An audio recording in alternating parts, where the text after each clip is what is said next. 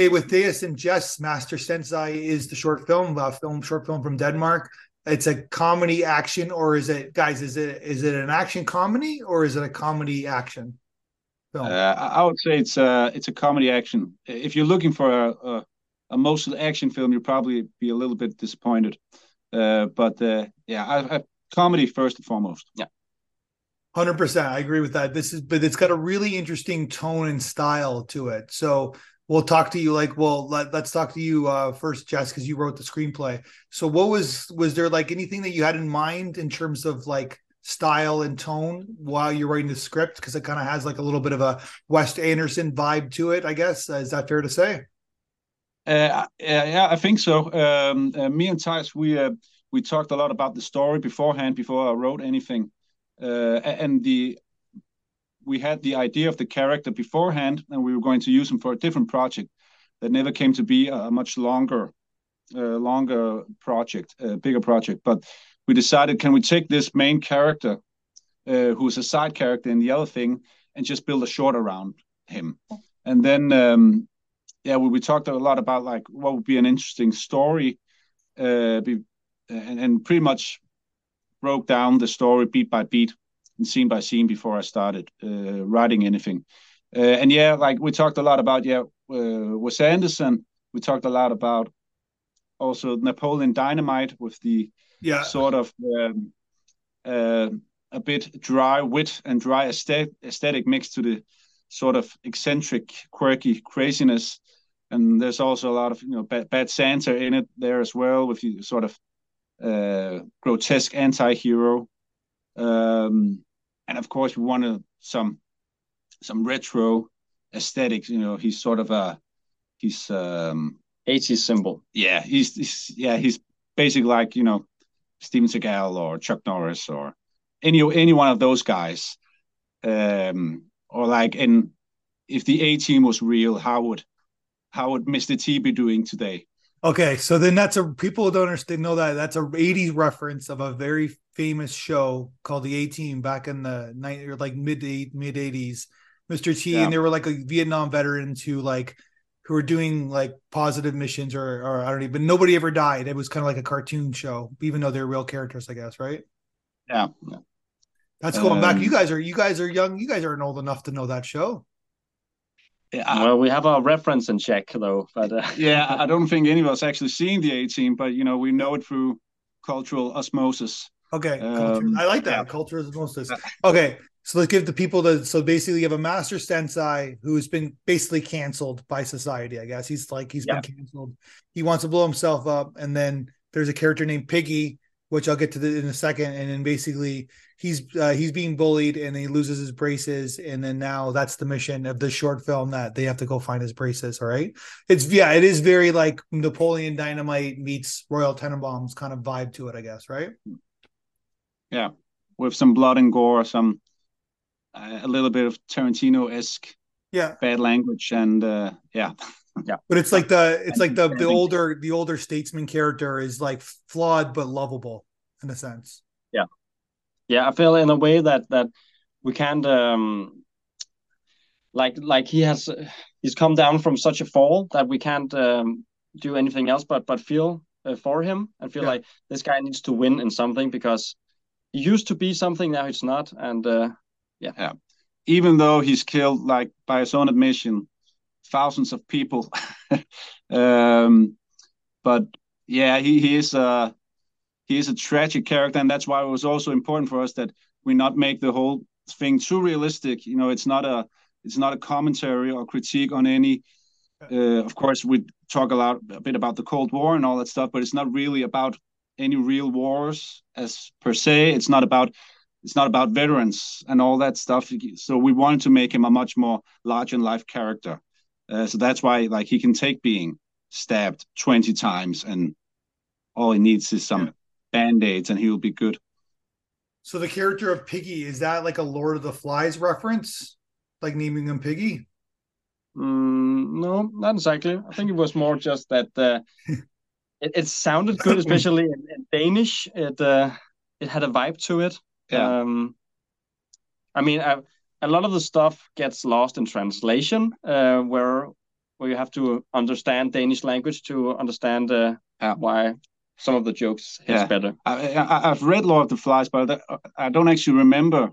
But it's probably the kid with the glasses, right? He's called Piggy. Yeah, I don't even remember that, but that's a coincidence. He's like the soul of the gang. Like he's like the soul of the island, and like he's the smarts. But he gets killed. They kill him because he's.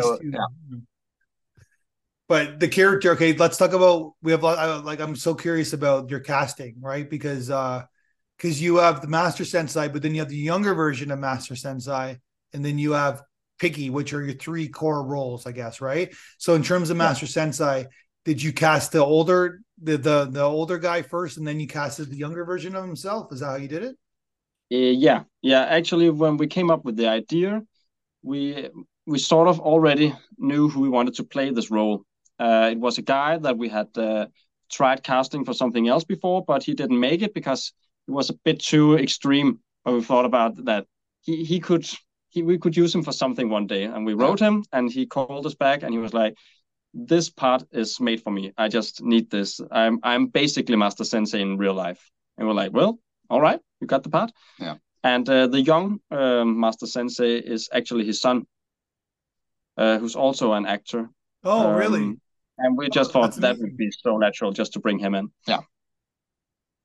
Because he's fantastic, your Master Sensei, because he's got to find that line of like, in terms of obviously your directing, of course, is that it's like he's got to play it real, even though it's funny, right?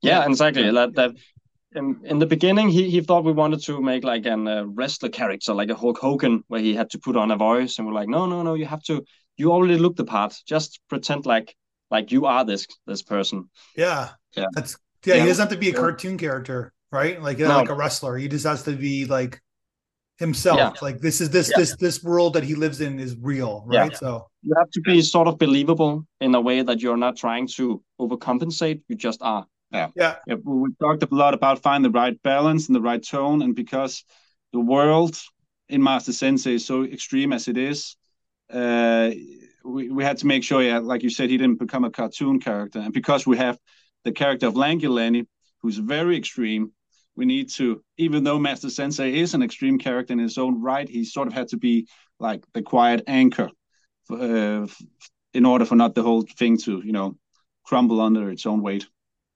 Yeah, 100%.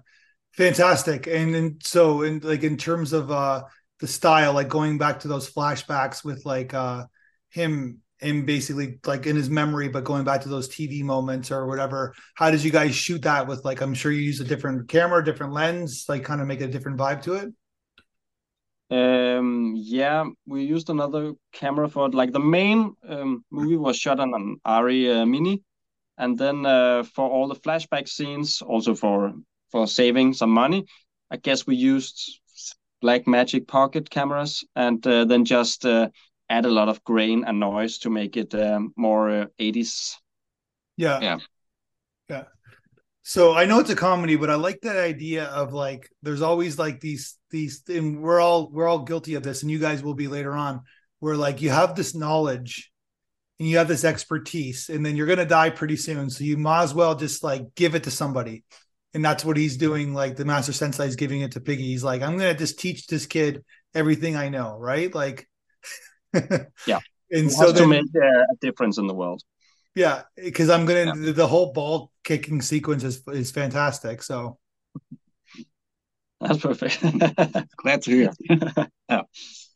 That was crazy. Go ahead. That was actually that whole scene was built up around a very short amount of time. We actually wanted to make it more dynamic, that whole training montage, but we had like half an hour and was like, okay, we can have a camera placed to only have one shot for this, and then just kick him in the balls. Kick him in the balls a lot of times. We'll see what we get from this, and then add some Karate Kid references. Gotcha. And then of course there's the mission of the villain. There's like the douchebag villain. Hopefully I can call him a douchebag villain. Like he's so unlikable. We want him to go down, I guess, right? Yeah, of course. We wanted to make like the most annoying character in in the original script, he was also a teen. He was maybe 2 years older. Yeah, probably around 15. Yeah, something like that. But then we realized we couldn't cast somebody that age that could play that kind of over charismatic personality. Yeah. So we just thought to ourselves, okay, we'll just embrace that we can't find any young person to do it, and then have a 33-year-old guy do it instead. Yeah. No, but which even makes it even better, because it's like he's just hanging around with kids, right? Like, it's ridiculous. In a weird way, it makes them both more dangerous and more tragic and pathetic. You know, he's dangerous in the sense that he's much bigger than the other kids and could easily beat them up. But it's so sad that he apparently has nothing else going on in his life. So all his friends are 13-year-olds, and that's what he's got. You know, and for any grown-ups, he's not a threat. Yeah. So I think that's we were lucky we couldn't find any 15-year-olds. I think. Yeah, it's fantastic. No, because it does that patheticness, right? It's like it's like the characters, like the Matthew McConaughey character in Dazed and Confused, where like he's like in his 20s and he's hanging around with teenagers. It's like they don't want to grow up, right? So. And if you are at a certain age, you look up to him and think, oh, he's kind of cool. And the older you get, you know, it becomes a bit more sad. Yeah. So okay, so tell me about Theis. Tell me about your setup, your cinematic setup. Simon? It seems like a really great cinematographer, like to work with, like some really nice shots, like really interesting lighting styles that you shot. Did you guys storyboard everything? Like, how did you set this film up? Is everything kind of prepared in advance? Yeah, we did storyboard. The light we basically just found out on the days. Like we would get the actors in, and we will start blocking the scenes, and then Simon would tell the gaffer where he wanted the light and stuff, and basically that's just how we went on with it. Yeah, you trusted him to do his thing. Oh yes, I did. Yeah, but it's a different, unique style because he knows he's directing a comedy, right? So it's like. Yeah. It's like that. There's that. It's not too serious, the lighting, right? Like it's got that little, like, kind of like. How would you describe the tone of the film? I'm trying to find it myself. Well, it's 30% larger than life, sort of having a comic book layer over it, where all the colors are more popping, and of course we also wanted some music that was inspired by some military, but also some TikTok and and I remember you talking about how the colors should be like, give it a bit of a sort of again back to the old 70s 80s aesthetic, sort of give it some grits and I'm not sure what I'm supposed to say, but make some of the colors a bit washed out and have the my English is failing me right now, but so sort of like give it sort of like if it was a Vietnam movie from the 80s, you know, sort of that feeling, even though, you know. Rambo is like a little bit. The Rambo 2 is very comedic, has very comedic moments, right? So, but other you guys are like channeling the 80s, I guess, with your film, right? Like you still go 18. I guess we are, though. Yeah. We have a style, but we also agreed with Simon that we would try to shoot this static, so everything was on a tripod, and we wouldn't make too many camera movements. Yeah. And I think we embraced it, but looking back, we actually wanted some more camera movement. We were a bit locked in some of the shots where, okay, we can't move with the characters. The characters have to move inside this frame. Yeah. That was the whole Napoleon Dynamite, Wes Anderson aesthetic that we were kind of adamant about. And maybe it should have been something different, but I think it works pretty well. Yeah, like in those movies, they have like some over the top pans, I guess, right? Where like it's kind of like they're aware of the camera. They're kind of making us aware that the camera exists. But you have some really cool framing though. Like even you have some nice moves. Like you move into the faces. You're moving the camera that way, I guess, right? But it's like you are on a tripod, so it's really cool. So tell me about like you got some like blood and you got knives and you got some action sequences. Those are not easy to do. Tell me about like kind of getting all like tell me about your makeup person. Did you like doing all the blood? Like how was that preparation? Well, blood is always a challenge because especially if you are not that trained to do it, you don't really know where it's going to land. And at first you start, if you want something to look dry in the first place, you're going to ruin it the moment you start adding blood. And of course, we also had a lot of trouble with that. Like we had built this electric blood pump that was you would put wherever you wanted it to bleed, and then have a whole bag of blood put onto, I guess, the leg, and then you would start it, and we'll just begin to pump. And we said action and put on the blood pump, and nothing happened. And we we're all just standing still because we knew that when it's starting to pump, we have to act on it. Yeah. It didn't have that many spare shirts. No. Yeah. And then nothing really happened, and I guess it broke or something, and then suddenly blood everywhere. Yeah. And we're like, okay, shit. I think blood on its own is easy. It's when it needs to spray, it's difficult. So I think originally we had more blood sprays, very exaggerated blood spurts, almost Kill Bill, Tarantino style in mind. And we got some, but we had to, because some of it worked, but some didn't. So a lot of it had to be off camera. Oh, it started to bleed off camera. Now there's a lot of blood. But and of course we had, I remember the stunt day with all the kids being tossed around, which I think you guys got some great material, but we had scheduled for a whole day of stunts. But of course, we had a pretty tight schedule, so it became like an afternoon. And when you are tossing kids on wires, of course, you have to prioritize safety, and we didn't want to rush anything, so you had to go from we want like an action sequence, and changing it to we can have maybe like we can get a handful of shots, and then sort of try and make the best of it. But I think we got some good money shots. It's really that whole thing, but doing stunts with children especially, it's just that was not funny. Like nothing went wrong, but it's just the whole thought of, oh my god, if something is going if anything goes wrong, it will.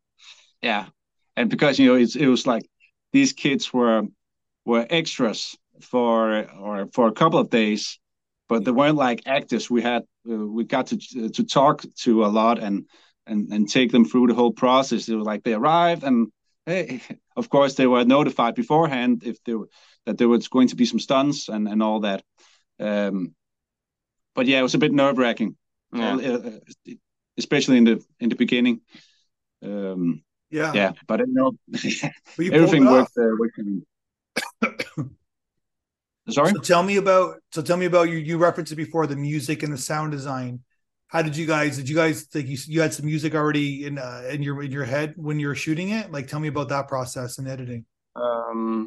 We knew we wanted something 80s rock and roll, commercialized stuff, like that whole era of what are they called, action man figures, when there were still commercials on television. I didn't would have this like over the top soundtrack and a guy being by the new action man with karate chop, and that whole we were going to sell the idea of the army being cool to children, and that's sort of what our reference, and then everything else just built up around that. So we talked. We wanted some bit of sort of we experimented with some tribal music, and it became a bit more militaristic, with the snare drum and all that, and that became, I think, sort of the main motif, the snare drum, and then we had Master Sensei got a theme that was, I think, it was used in the commercial in the beginning, sort of a stripped down 80s version, then a bit more punchy version in the training montage. Exactly. Like we wanted to transform the music from the 80s, where he was simple, and then make that same sound into something more dramatic and cinematic in the ending, where he has a change of heart, and he realizes he has a place in this world after all. Yeah, really cool. And you referenced that there's like we don't, like, as a North American English speaking audience from our festival, we don't get all the references, but we still get everything. That we still get the comedy, we still get the story, we still get the heart. There's heart in your film, there's emotion, mentor protege relationship within the context of comedy. Like, it's funny because we care, and it's and so you guys pulled it off. What did you think about what our audience had to say about the film when the feedback video that we sent you? Oh, we were thrilled that they liked it so much. Yeah, and also that, you know, like you said, you know, the film, or we wanted to make a film that was funny, and also a film to have a bit of heart and some thematic and some themes and all that stuff, and of course the big worry is always that does the not that there necessarily has to be a big message, but does the themes, do they get lost in translation, or do they get lost in all the jokes? And it seemed like everyone got what we were trying to convey, and of course there were some of the smaller jokes that we thought, no one else is going to find that particularly funny. It seems like, it does connect, and it also connects via subtitles, because that is always the big fear is, can we convey the same thing over? Does it have the same impact? And so we were very pleased that, you know, it seemed to, the story made sense to people, and also, first of all, that it was funny, because that is the main intent after all. Yeah, 100%. So am I correct to say this is kind of like a film within a film? Like, there's like almost like a proof of concept of a bigger story here? Oh, yeah. Yeah, basically we wanted to make a web series about Master SENSEI, where he would have his own dojo in his backyard, and trying to teach today's youth how to be a real man, because the youth today is told to be more in touch with their feelings. Their feelings, yeah. And he would be like, and he will be like trying to make some misfits and outcasts into these warrior types. And he also had an other motive where he wanted to make a coup on the Danish government, and he wanted to build an army of children. And we thought, like, okay, sounds expensive. Sounds expensive. We might start up with something bit more durable. Yeah. So this basically, like, it wasn't our plan or anything, but through happenstance, this sort of turned out to be the prequel or origin story to the series we originally had in mind. Because, like, when we didn't get far in the series, but we did some, you know, we worked on it a bit. Like, all his, we knew he had an army background, but not much more than that. You know, he was a veteran of some sorts. He used to be a samurai, though. Yeah, that's true. And he had a lot of stories, but the whole thing about, you know, the Cold War and his fall from grace, and him, you know, getting canceled, and him losing his sense of purpose, you know, all that stuff we found out through this short film. So if we ever get to continue the story, it's nice to have that, you know, in the back of our heads. Yeah. 100%. And you guys got funding. Heard you got funding from the Danish film. I don't know what it's called. And then so you're going to be working on this, like, a TV series, a proof of concept TV series, I guess, right? That's another project, actually. That's another whole other project. Gotcha. So you guys are busy. A lot of projects, basically.